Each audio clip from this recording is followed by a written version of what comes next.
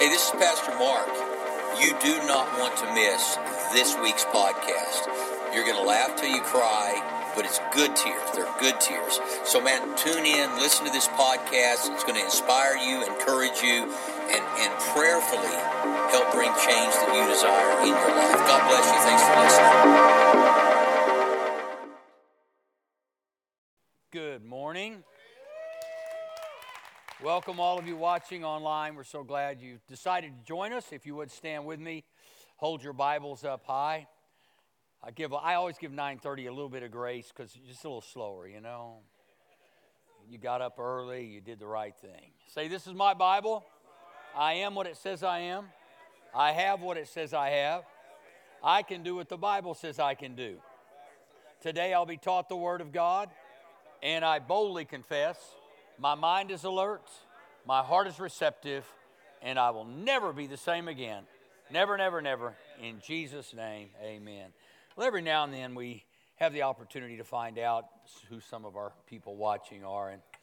And Susan has a very dear friend in Tulsa, has become a very dear friend to me. So welcome, Cash. Thanks for joining us. Always a pleasure. You're a wonderful person. We love you.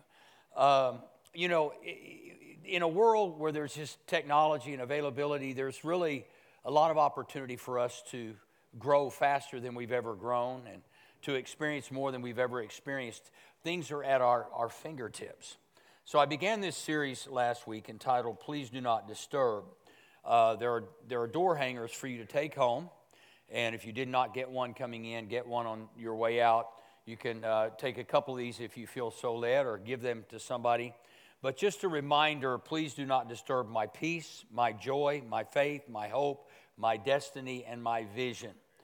So often we blame circumstances and situations for being disruptive or being disturbed. And sometimes we invite those things into our lives. And throughout this series, I'm going to be talking about three primary things that are disturbing to us. Number one, when you say to yourself, I'm not enough. And whether you say it out loud or not, oftentimes all of us feel that inadequacy. I'm not enough. I'm not enough. I'm not tall enough. I'm not smart enough. I'm not good enough. Matter of fact, that's one of the greatest lies of all, is when people say, you know, I'm just not good enough for God to love me. I'm just not good enough to go to heaven.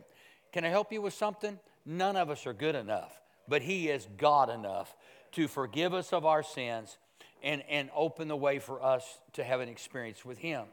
And so that I'm not enough. And the second thing is, I don't have enough. And the third thing is, God isn't enough. These are very disturbing things that cross our mind in times of difficulty. Now, oftentimes, we're real quick to blame other people for where we are or where we're not, what we have or what we don't have. And those are things that are troubling and disturbing as well. But oftentimes we create our own disturbances. In other words, we disturb our own hope. We disturb our own destiny. We disturb our own peace. We disturb our own joy because we think the wrong way. That's how come the Bible says that we are to renew our minds by the washing with the water of His Word. In other words, when I read the Bible, my mind gets cleansed of the I can't do that. When the Bible says you can do all things through Christ who strengthens you. And so we have to get our thinking right, or we will live a very disturbed life. Some people today are waiting on somebody to apologize to them to make their life better. Can I say something today? If they apologize to you, it's not going to make your life better. It might make their life better, but your life does not, the quality of your life does not depend on their apology. It depends on your choosing to forgive anyway. And so we all have to make sure that we're not disturbing ourselves and the things that God has for us. In 1961, very famous, one of the most famous golfers to ever play the game, Arnold Palmer, was on the final hole of the Masters, one of the greatest, if not the greatest golf tournament in the United States. And he was so good that he had won 3 out of the last 4 Masters, and it looked like he was on his way to win another. On the 18th hole, he had a decent drive. It wasn't great, but all he had to do was par or shoot a birdie. And if he did either one of those, he was guaranteed to win the Masters.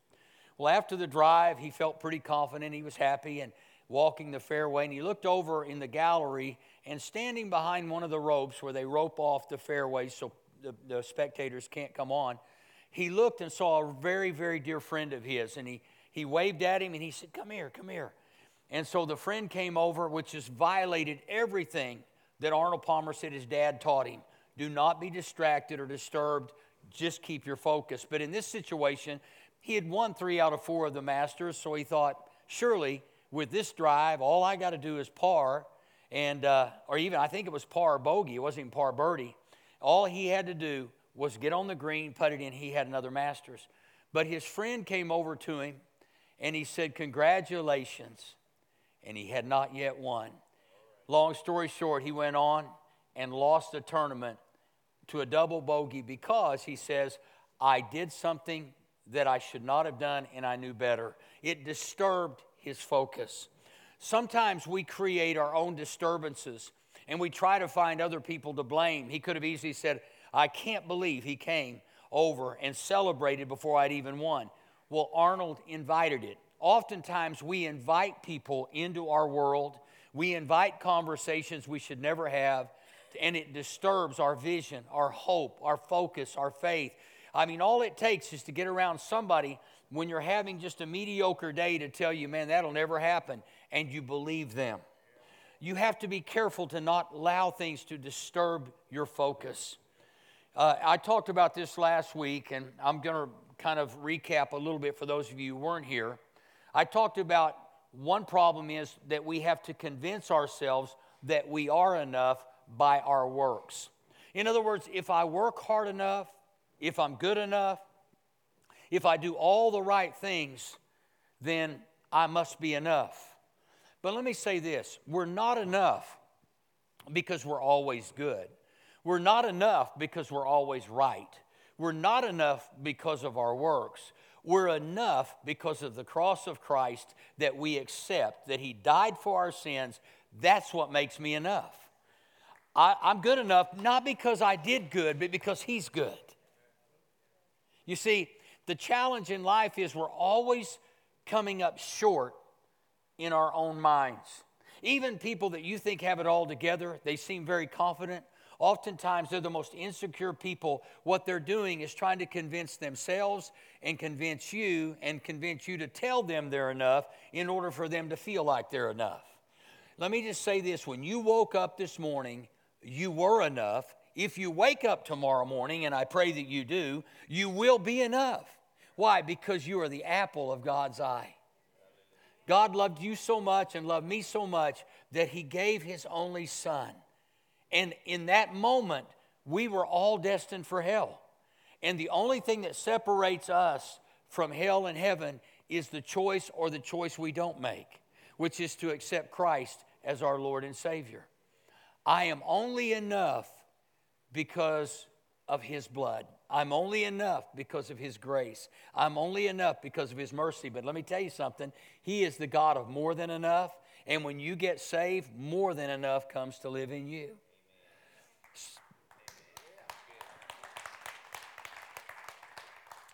An acquaintance of mine wrote these words: religion is all about our goodness being rewarded. Now, don't miss this. Religion is all about our goodness being rewarded. Christianity is all about our badness being forgiven. You see, for years, churches and religious organizations have put the responsibility on humanity to achieve heaven. But the reality is we only achieve heaven because of Him. Now, I'm not suggesting that we don't try to live the best life that we can live. And, you know, most people measure things differently than I like to measure them. The church that I got saved in, which I'm very grateful for and I'm not critical of, but once I got born again, they expected me to be angelic. I mean, you cut your hair, you say all the right things, you're in church at all the right times, you don't drink, smoke, cuss, or chew, or date girls who do. That was the measurement of Christianity. And so I'm trying to live up to all of this, and I'm failing miserably. I'm going through this going, I just don't think I can be a Christian. Well, you know what?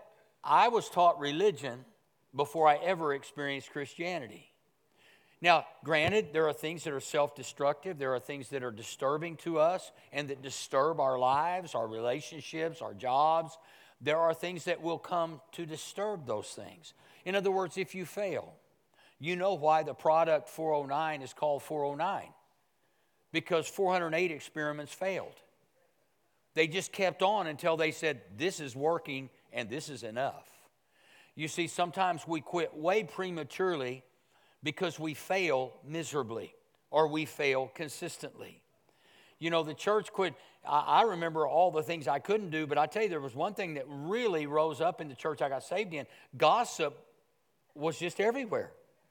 But then, as only religious people can do, they turned it into, just tell me so I can pray for you.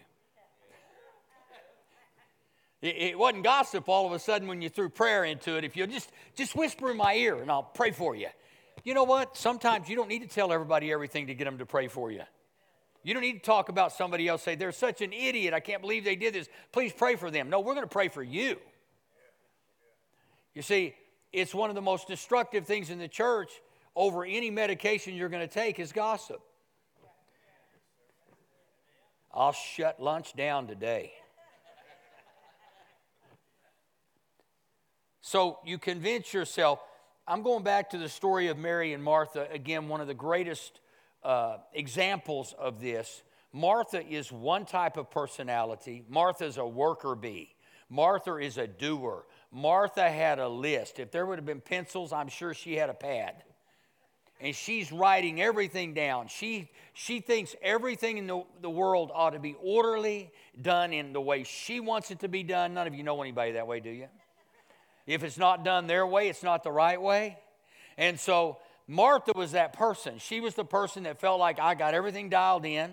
I got the house clean. I got everything ready. And then Jesus shows up. And as they continue to travel, Jesus entered her village. A woman by the name of Martha welcomed him and made him feel quite at home. She had a sister, Mary, who sat before the master, hanging on every word he said. Now you can see Mary here is sitting. Martha's in the kitchen. This is sibling rivalry right here. Martha's got it dialed in. We got a guest, and his name is Jesus, and he's just not an average dude. This is Jesus. But Martha was pulled away by all she had to do in the kitchen. Later, she stepped in, interrupting them. Can you imagine the audacity? Interrupting the Son of God? Hey, Jesus, hey. Look at me. I got issues. I am in there. I'm having to go get wood to put it in the stove, to cook your meal, and Mary's sitting here at your stinky feet. Hope I don't pay for that when I get to heaven.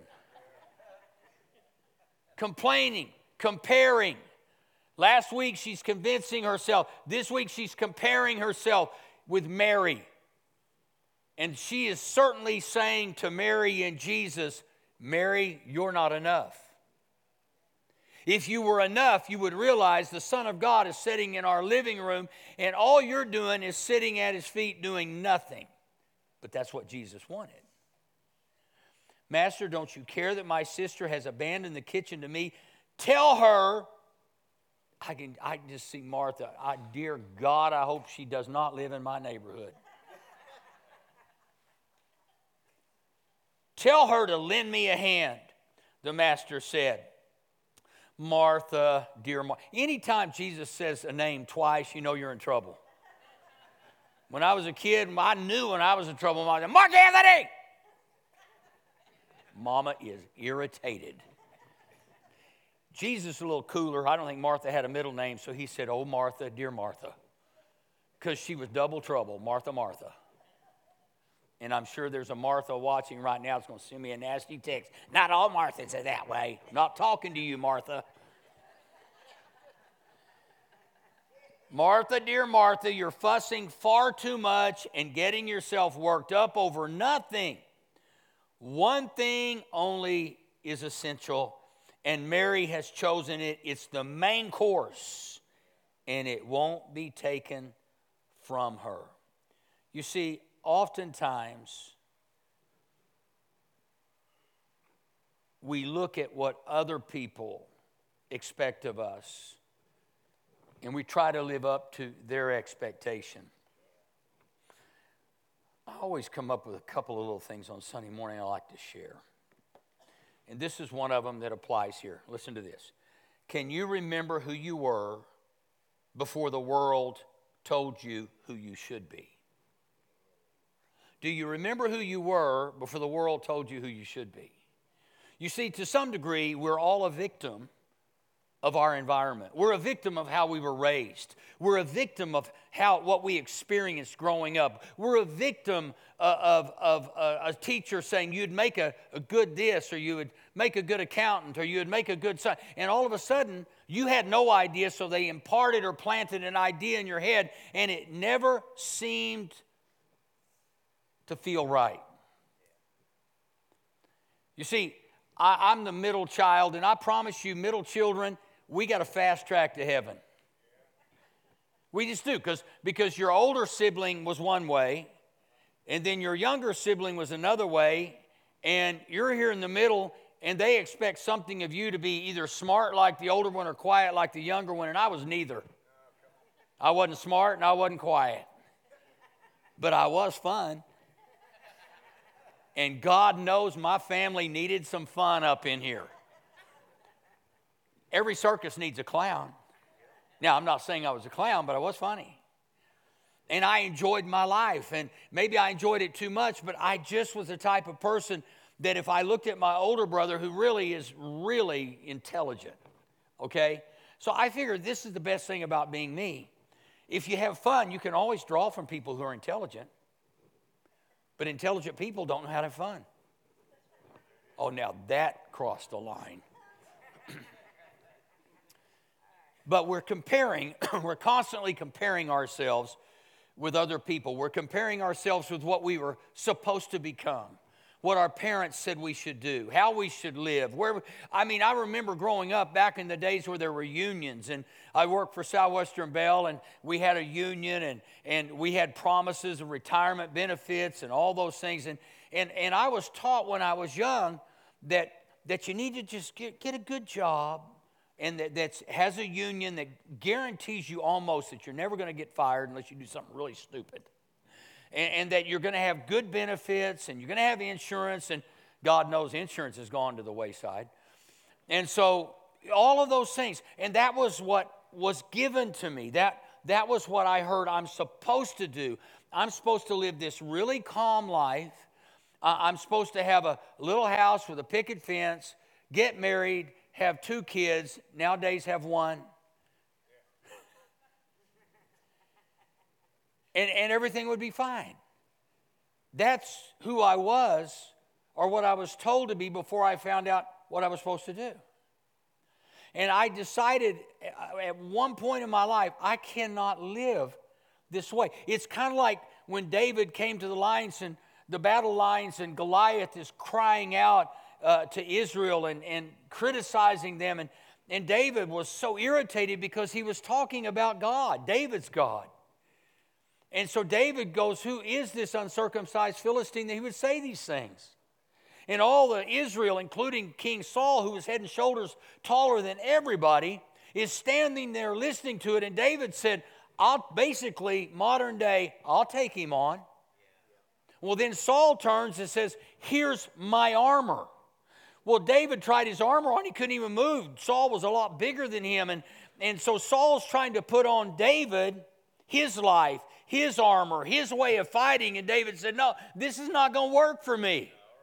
Some of y'all comparing your life against your mama, your daddy, your aunt, your uncle, somebody who had an influence in your life, and you're comparing yourself to them.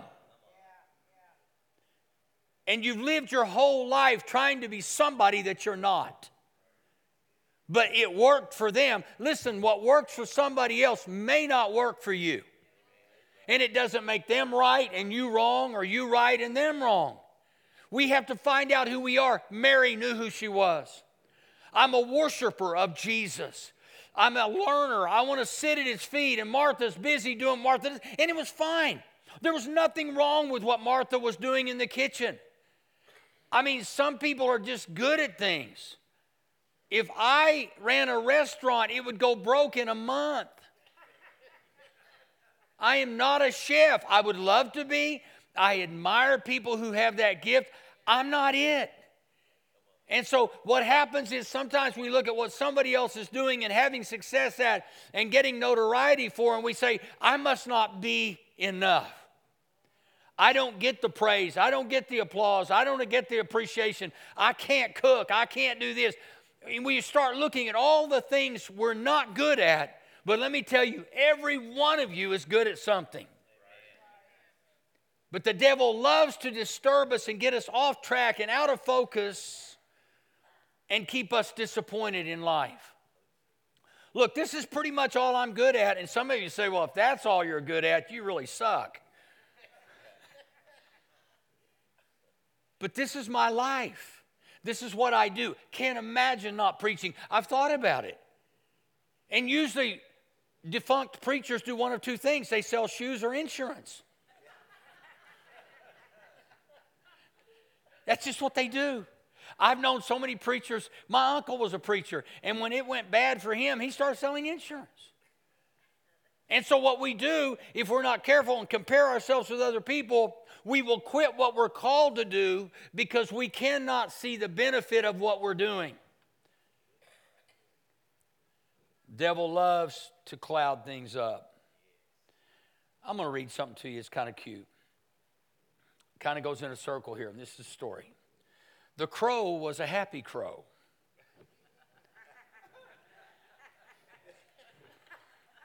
It could do everything a crow can normally do, including cool stuff like flying wherever it wants to go.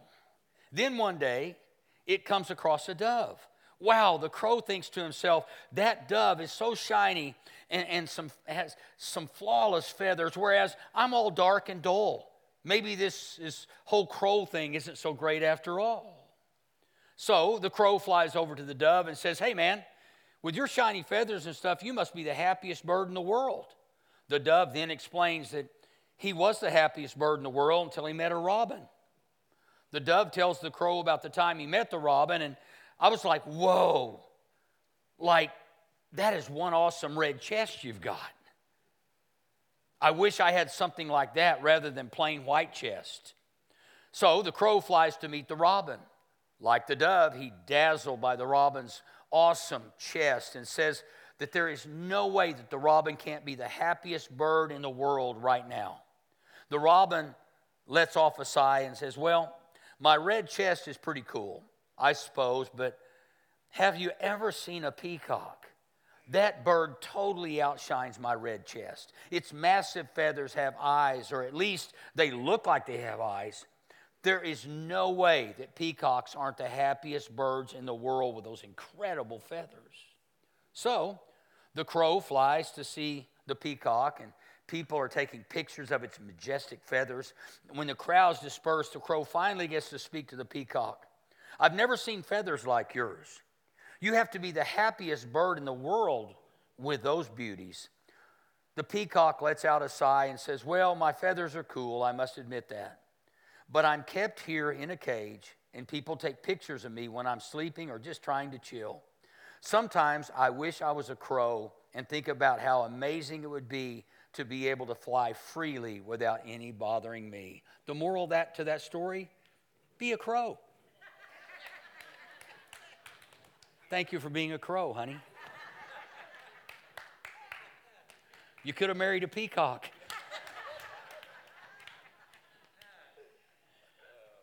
But sometimes we look at other people and we think, if I just had their house, if I just had their job, if I just had their popularity, if I just had, and the list goes on, if I just had. Let me tell you something. When God made you, he broke the mold. You have unique fingerprints. You're unique in every way. You're wonderful in every way. But if you keep looking around at everybody else and say, they're so pretty. I mean, I have to fight this with my hair. I wake up next to the most beautiful head of hair every day, and I look in the mirror and go, what happened? My wife looks better without even combing her hair than she does when she combs it. I wake up and say, don't touch your hair this morning. And I look at mine and I go, well, ain't much to touch. My grandson's the same way. He looked at me, I was in Washington seeing him. He said, Pops, you don't have much hair. And he's got a head full. I said, well, that's because I saved it and let God give it to you. You see, we can always find a fault in our own lives. We can always look in our lives and go, I'm not enough. I'm not good enough. I'm not tall enough. Don't have enough hair. Don't have this. Don't have the job. It's real easy to live a disturbed life. It's real easy to look at yourself and say, I'm not enough. When in reality, when God made you, He did not make a mistake. The things that we've gone through in life sometimes are very, very difficult. All of us have issues. All of us have had issues. All of us will continue to address issues. But if we know that we serve a God who is more than enough, and He has put that in us, then nothing should disturb us. We can overcome anything. We are more than conquerors and overcomers in Christ. And some things are hard. Some days are difficult, harder than other days. And before you know it, we start looking and saying, what could I have done? What could I do? And the reality is, we look to God and say, God, I trust you to have done everything that needed to be done. Because you can't unscramble eggs. The only person that you should try to beat is the person you were yesterday. The Bible says the path of the righteous is like the first gleam of dawn, shining ever brighter till the full light of day. That we are going from glory to glory, and that He who began a good work in us will bring it to completion until the day of Christ Jesus. When I start having a difficult time, I go, well, we're not there yet. And when we do get there, I won't be here with you. Because until the day of Christ Jesus, He's going to be doing a work in my life. There are some days I look at my life and I compare me against me, and it ain't pretty. I look and go, well, I was better yesterday than I am today. I mean, I have my moments. I was driving the other day, and Susan and I, this guy in a van just started coming over in my lane. Well, let me tell you, there is a reason they put horns on cars. And if you're a Christian and you don't honk, you're pitiful. You are religious. That horn was put there to alert somebody how stupid they are. I'm honking. He just keeps coming on over. And I got to tell you, I'm going to confess, this is my part of the service that becomes Catholic. I rolled down the window. I did no sign language. And I know he couldn't hear me. I said, you're so stupid. Susan got on to me. It was weird. It was just weird. It was one of those moments. And you know, as I think about it, the reason I can share it with you and laugh, because in that moment I could have said, well, I'm not good enough to be a preacher. And I'm thinking, nah, I'm just human enough to be a preacher. I thought to myself, you know, it's okay. I didn't break any laws. I'm not sure Jesus was real happy with me in that moment. But I got over it. I'm over it. I can share it with you. Some of you may leave the church, and there's another pastor who did the same thing. He just didn't tell you. Because we all got those issues, man. We can flare up in a minute. Our humanity is combustible. So, just a few thoughts. Number one, know your part. If you don't know what your part in life is, you don't know what your part in a relationship is, you need to find that out. What is my part? What role do I play? You see, the problem was Martha had identified her part, but she was trying to define Mary's part for Mary. And the minute somebody starts telling you what you should do, instead of asking you what you want to do, is the moment you know they're intruding and disturbing your life. Now, I know that all parents have aspirations and goals for their kids, and we want them to do well. And I I was definitely not going to win any Father of the Year awards. I was so type A. But there was one thing I did right. I told my kids, I want you to do what makes you happy. Now, what I really wanted to say is I want you to make a lot of money and take care of me when I get old. That was really what I wanted to say. But I knew that I did not want to put on them what God had put on me. First off, I would never call anybody to ministry, ever. Any parent who wants their kid to be a preacher needs to stop, because only God can make it last. If you call yourself or you call your kids, they're going to have a miserable life. And I knew that. You get criticized, you get attacked, you get lied about, you get all kinds of stuff coming your way every week. You don't think you think the devil doesn't like you? He doesn't like me and Jesse 10 times more than he doesn't like you. No, listen, I'm going to tell you something. We are the black dot on the target. You might be a red ring, and Jesse black, and I'm on the black one, because we're together. So together we're brown. Anyway, so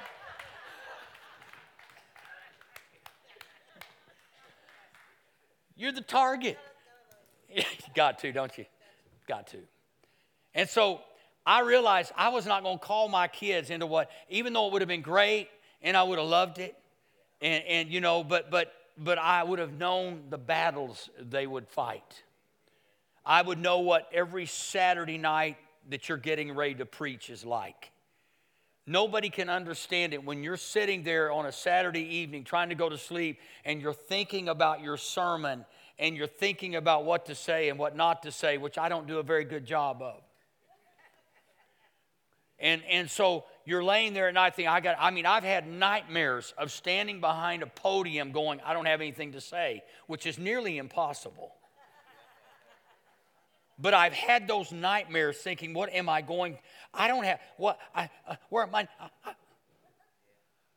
I'm telling you, it's that kind of, so what I'm saying is, oftentimes, parents, friends, we start telling people what they ought to do, and what we're really saying is we're comparing and trying to get them to be who we are, instead of encouraging them to be who they were made to be.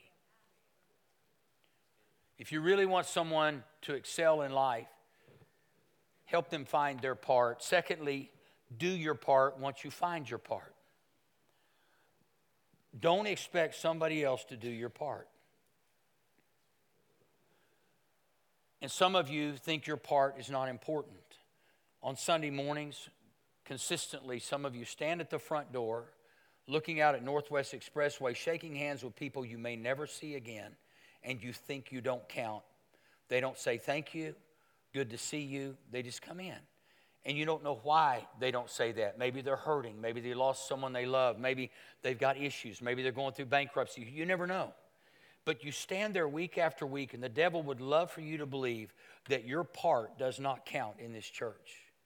Susan is sitting on the front row for the first time in months because she runs a children's ministry. She's always out there. And probably the biggest difference being made in this church is not dealing with people like you who are already set up like concrete, but dealing with pliable minds that are waiting to hear a truth that will change their life forever. Kids are ready. They're powdered. They're ready to be formed and shaped and molded.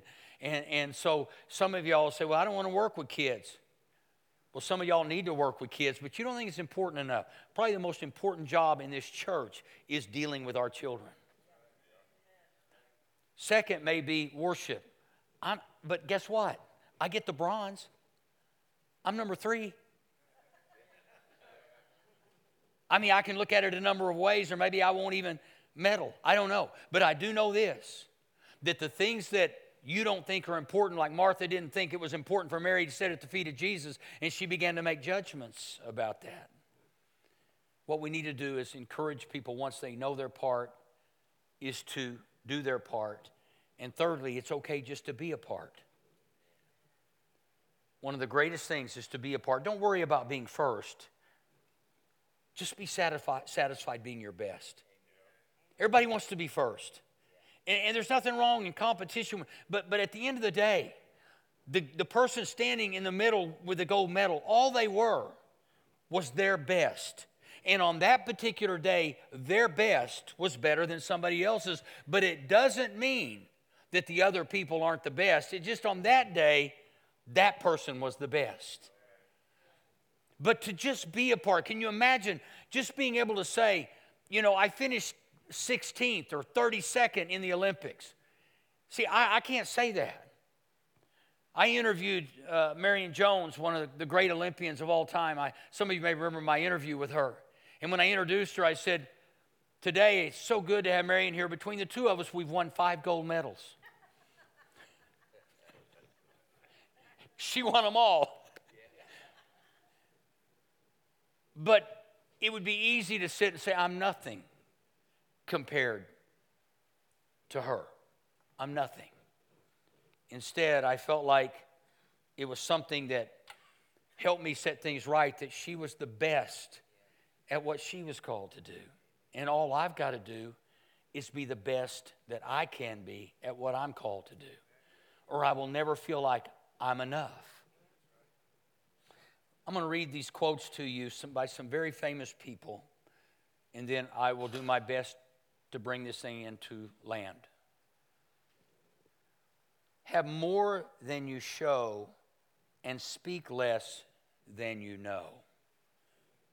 Have more than you show. In other words, don't always be walking around. A friend of mine one time said, don't wear it, don't talk about it, and don't drive it. We oftentimes want to feel better about ourselves by telling people what we have or what we've done. And there's nothing wrong with sharing your life and your life story until you're sharing it with the need of being applauded. But when you're sharing it for the purpose of letting someone get to know you, it's one thing. But if you're doing it because you don't know you, and the only way you get to know you is by telling a story that makes you feel great. Find out who you are and do it on purpose. Famous words from a lady who grew up in great poverty, a lady by the name of Dolly Parton. Find out who you are and do it on purpose. Steve Jobs, one of the most brilliant minds of our day. Our time is limited, so don't waste it living someone else's life. Our time is limited. Don't waste it living somebody else's life. Some of y'all are so unhappy. Your dad had an accounting firm. Your grandpa started the accounting firm. And now you run the accounting firm and you hate it. But you're doing it because it's somebody else's life that told you this is your life too.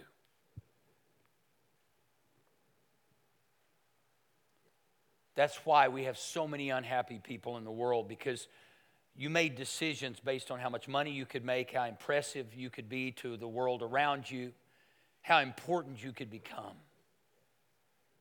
And none of those things are going to matter when your life comes to an end and you stand before Jesus. He's going to look at you and say, I've always loved you. I loved you when you had nothing. I loved you when nobody knew you. And I will always love you, not because of what you've done, but because of who you are.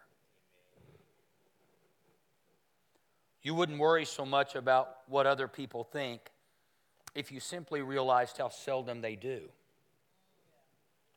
Eleanor Roosevelt. Ralph Waldo Emerson said, what lies behind you and what lies in front of you pales in comparison to what lies inside you. The challenge is that what lies inside a lot of people will never come out of them because of what lies around them. Successful people, other people in the family that seem smarter than you, taller than you, more beautiful than you, more likable than you.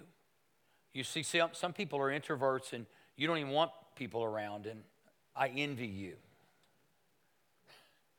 You have found a place of solitude without the necessity or need to have somebody tell you how awesome you are.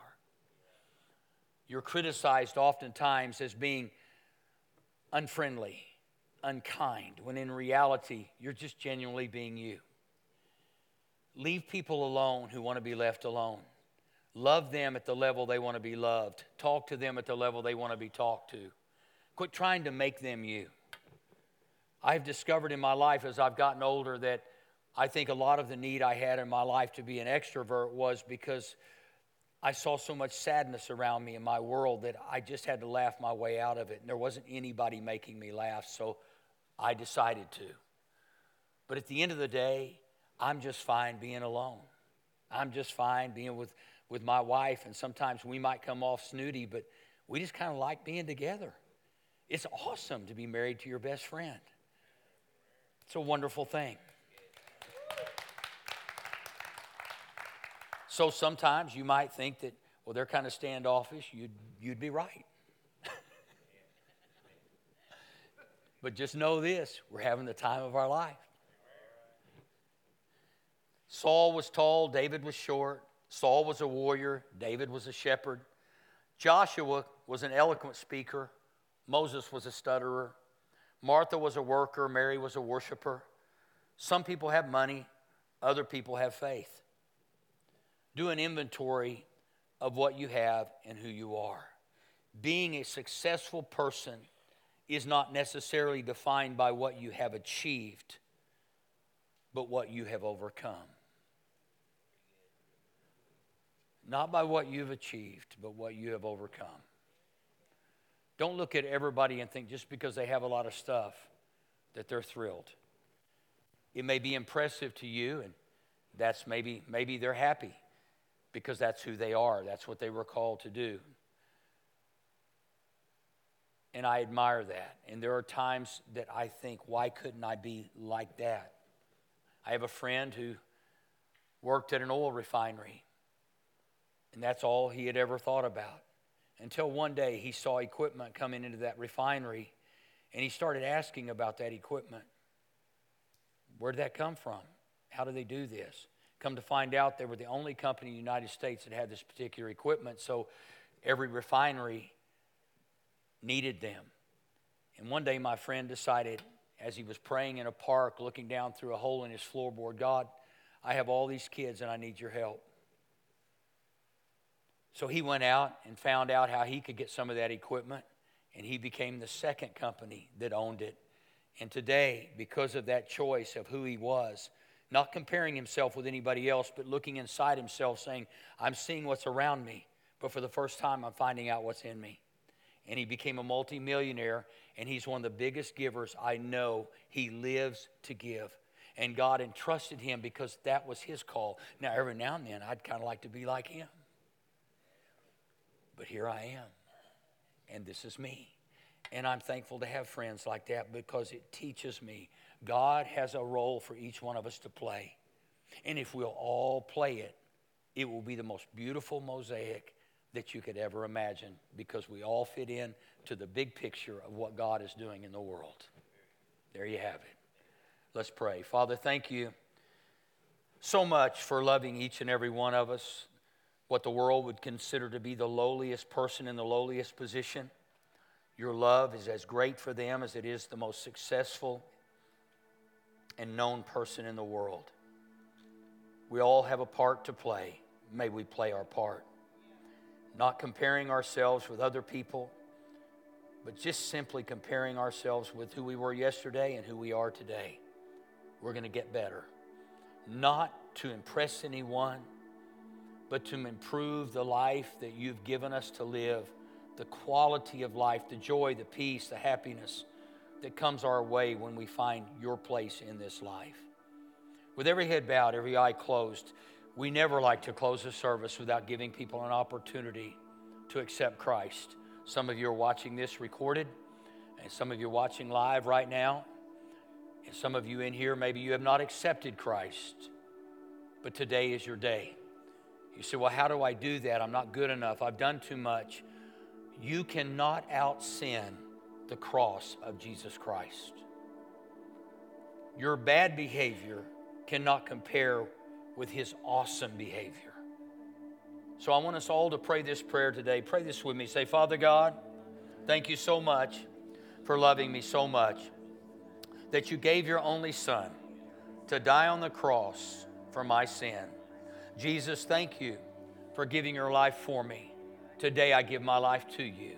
I repent of my sin, and I declare today I am saved in Jesus' name.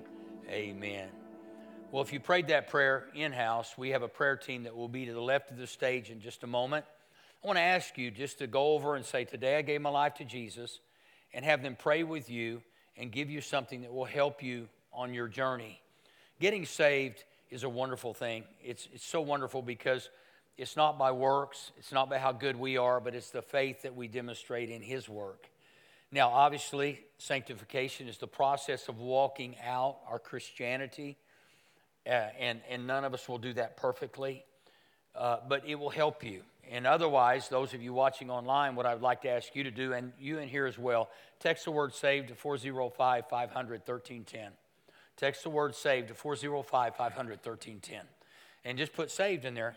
The reason we do this is to help you to feel like, okay, I've made that statement not just to God, but I've let it be known. Don't be ashamed of the gospel of Jesus Christ, for it's the power of God unto salvation to all who believe. So please do that right now, if you would, please, okay? Hello, this is Pastor Mark Crow. I just want to take a quick moment to thank you for joining us online. We hope you have a blessed week this week and get to be a blessing to those around you. I want to invite you to join us at Mosaic Church OKC next week at 9:30 a.m. and 11 a.m. or join us online. God bless you.